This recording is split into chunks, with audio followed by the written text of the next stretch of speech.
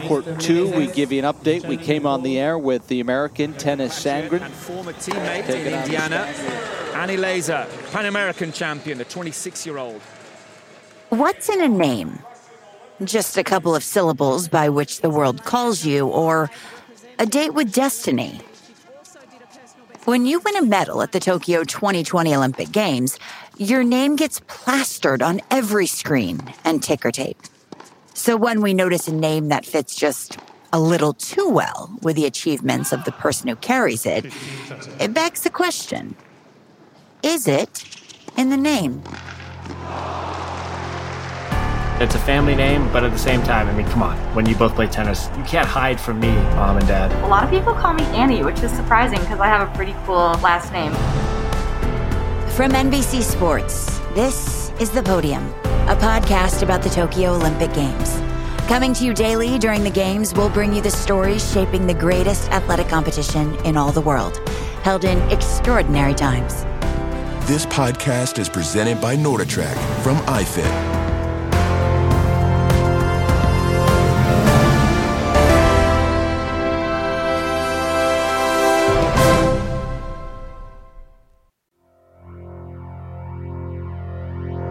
His name, 20-year-old Jagger Eaton. He is the first American to win an Olympic skateboarding medal, taking home bronze in the men's street event.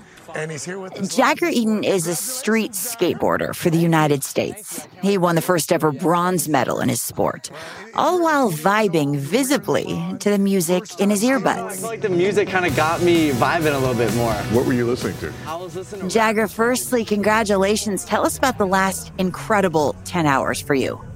The last 10 hours started with me waking up with about any sleep, and then me being a little anxious and having a little bit of anxiety, and then walking away with a bronze medal.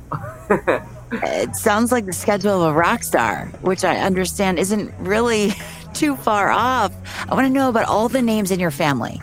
Yeah, so my name's Jagger. That came from my parents' first Rolling Stones concert, one of their first dates. And yeah, my little brother's name is Costin, and that came from the gold and black independent Eric Costin truck that my mom saw from Costin. And then Hendrix and Bowie are with my stepmom, my dad, and obviously Hendrix and Bowie are pretty famous last names. Wait, so you skate, rewind for a second, you skate at the legendary skate park called the Barracks, and it was founded by the Eric Costin, the guy your brother's named after. Have you ever met him? Was it weird? Yeah, I've only met Eric a few times, but again, man, this man's been instrumental in pushing skateboarding and the progression of it. The Barracks is awesome, though. I love the Barracks. I'm pretty close with Steve as well, and yeah, it's a fun park to skate in LA. I would imagine it is. You're definitely getting the Rolling Stones superstar treatment today after getting a medal. I think people maybe forget how much press you do in the hours after a career-defining moment like that. Was this an unexpected twist in your day? Did I know what comes with the territory of getting a medal? I got prepared for this, 2 months ago, and I didn't really believe it when they were preparing me for it, but it is very much real. There is a lot of media and stuff, but again, man, it's a huge deal, and I love talking about something I'm passionate about. You know, skating is something that's easy to talk about. Yeah, we saw that passion out on the course in real time. You seem to have confidence and swagger on all your tricks. Did it feel that way to you? Yeah, really, the only thing in my runs that I wasn't really sure about was the wind.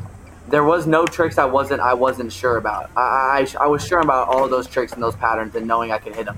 But the wind, when I would do the back tail after the back lip slide, right in the beginning of my run, I had to push really hard up that bank and try and get speed for the back three over the rail. And the wind just stopped me on my first run, and it really bugged me. And so that's kind of the only thing I had on my runs. And my tricks, I kind of knew what I needed to do to get it done. The switchback wing nose grind and backside flip nose grind are two really consistent tricks for me. And the Knowledge 271 that you saw at the end is something that's a work in progress, but we're going to have that one for Paris for sure. So what's the next move for Jagger Eaton?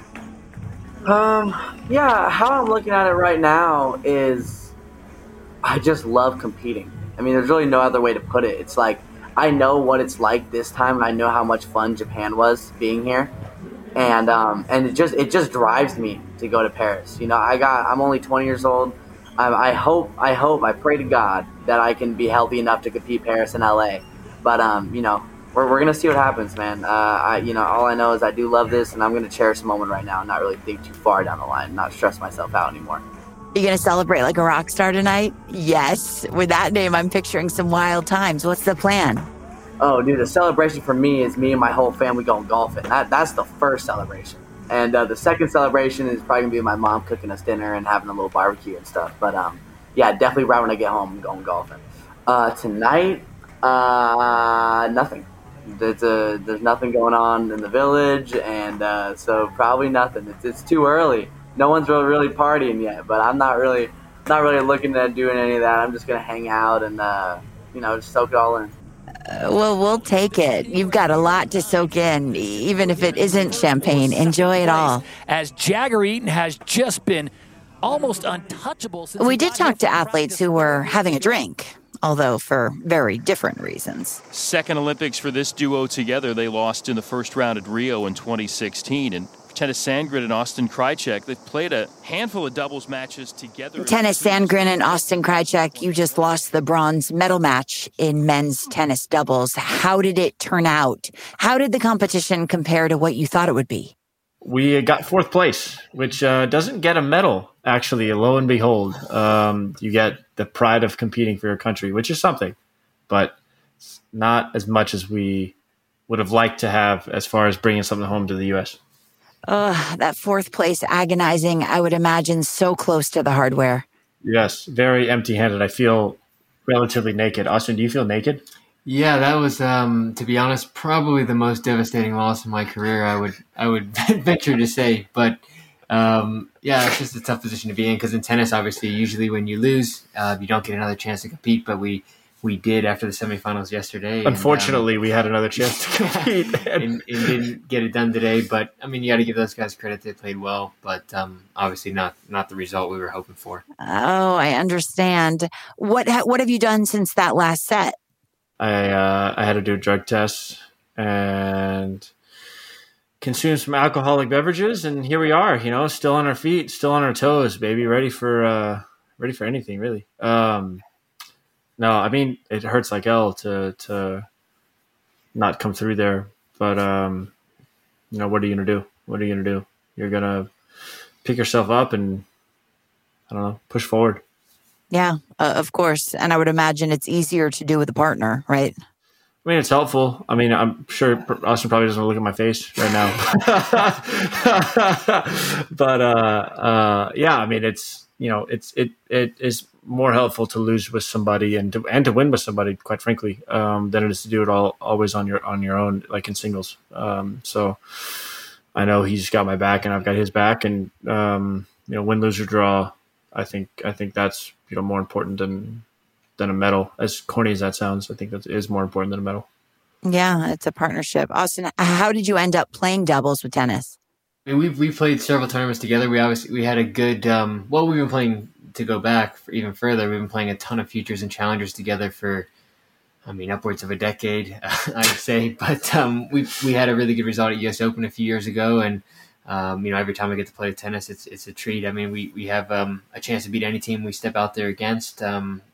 We've shown that a few times. Apparently, we also have the chance to lose to any team as well. Also true. But it's kind of the proverbial coin flip out there. No, but it makes a difference. I think playing with a great friend, doubles is a unique thing as you're out there. Tennis is an individual sport, but doubles you're out there with someone else. So it's cool when you connect with someone and you're really good friends off the court. I think that carries over onto in-court play, and I think Tennys and I have a good connection there. And we had some fun this weekend. We played some great matches. To be honest, we had some really tight ones early on in the tournament and came through together. And that's really a good experience. So unfortunately, obviously the ending wasn't fantastic, but we put ourselves in a position to play for a medal, and that's honestly all you can ask for. So I didn't think that was a possibility earlier this summer. So it was pretty cool experience.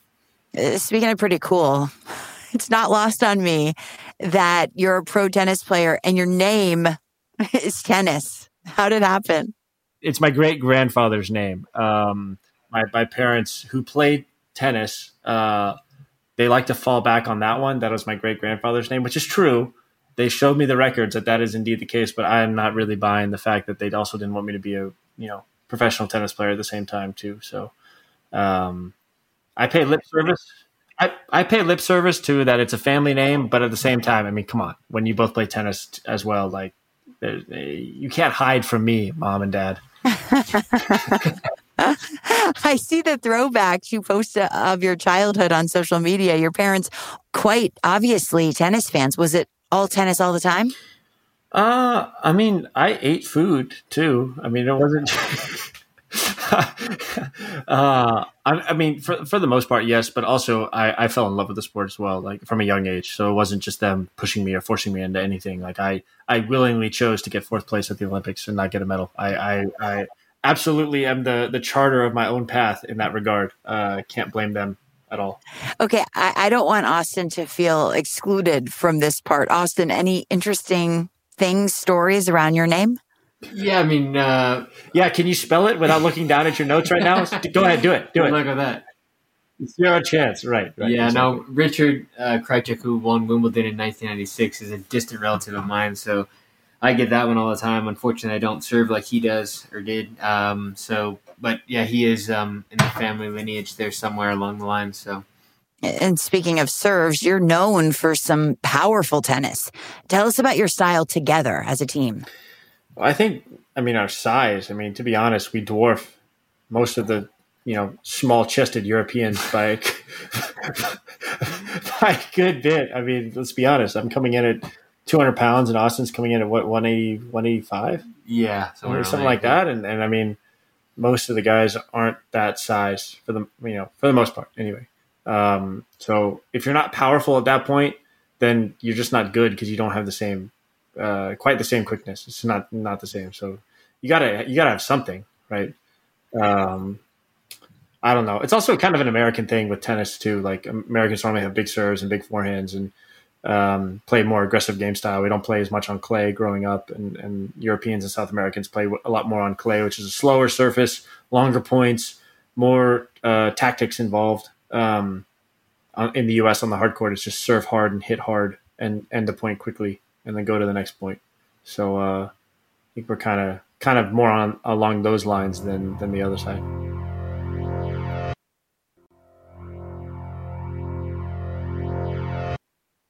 So tennis with a Y and Austin, after playing Tokyo together, or maybe from the pro tennis fate you were born into, do you find that you can easily anticipate what the other will do? We can't use telekinesis to use our powers and talk to each other without, just using our minds. No.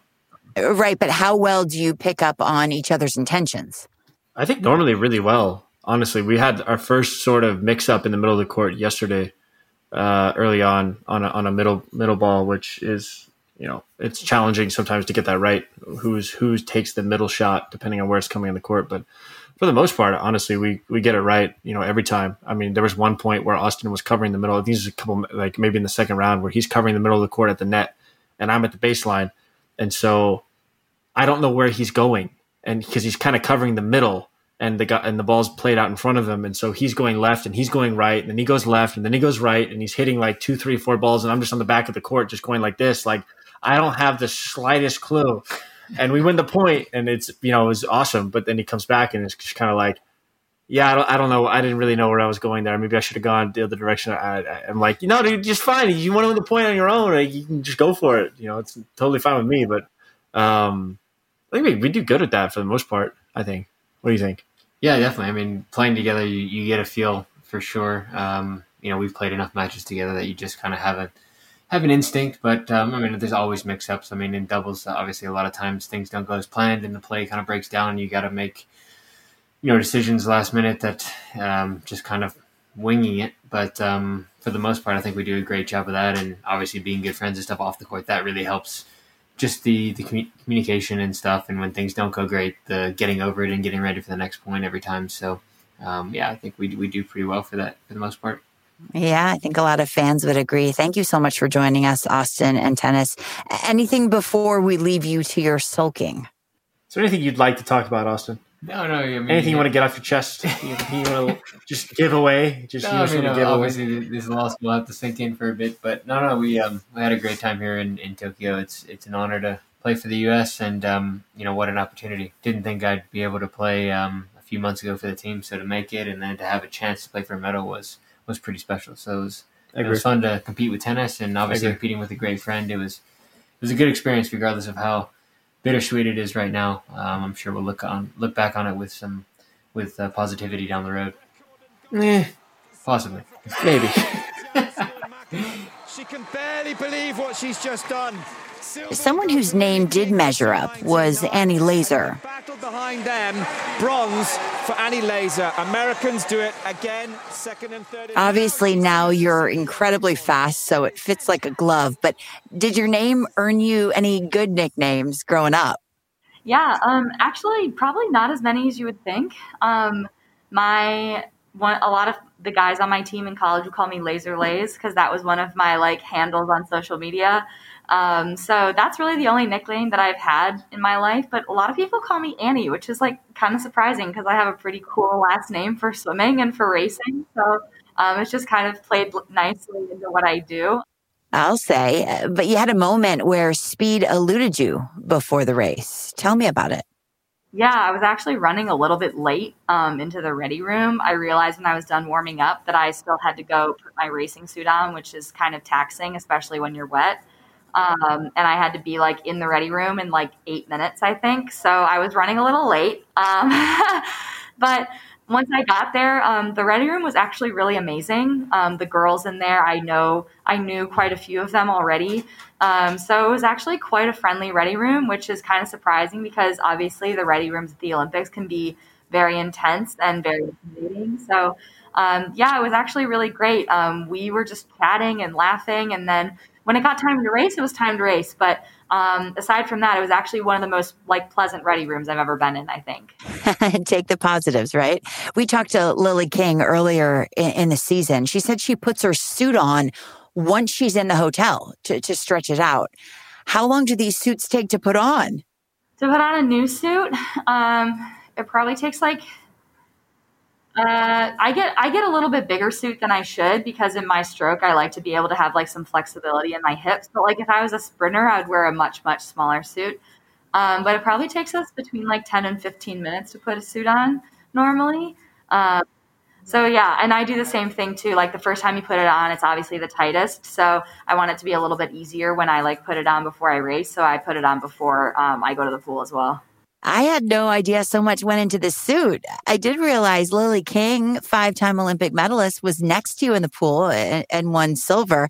What was that like? How was that camaraderie? I actually just physically met her for the first time here.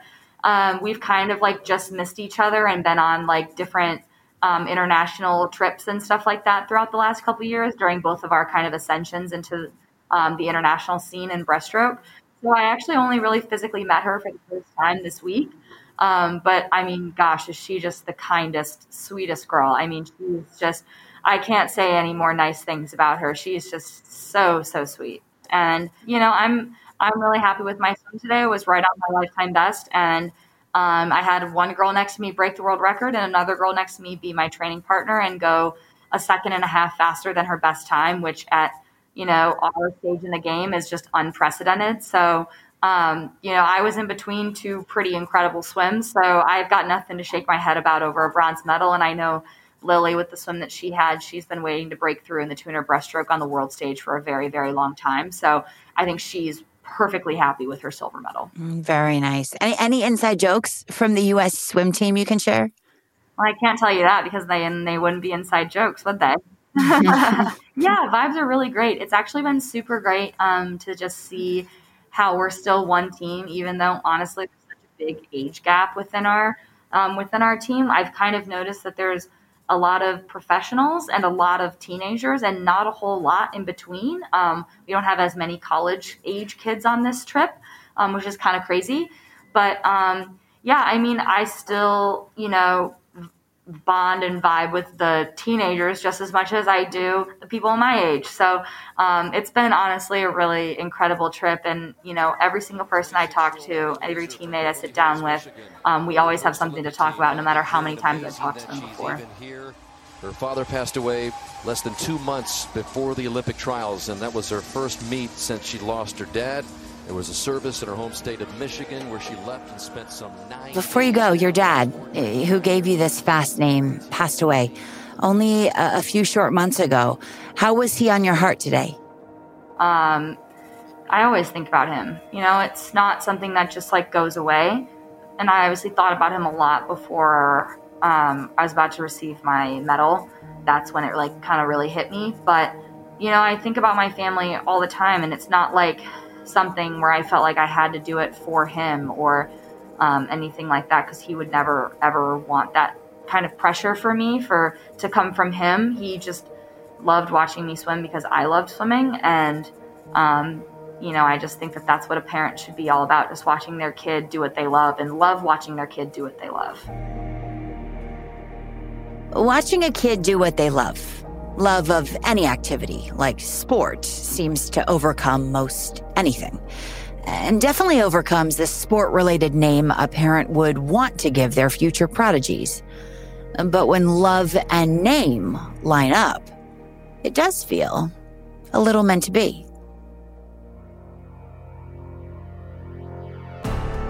Follow the Podium now on Amazon Music and wherever you're listening to get automatic downloads. And tune into the networks of NBC to watch it all unfold. This podcast is presented by NordicTrack from iFit.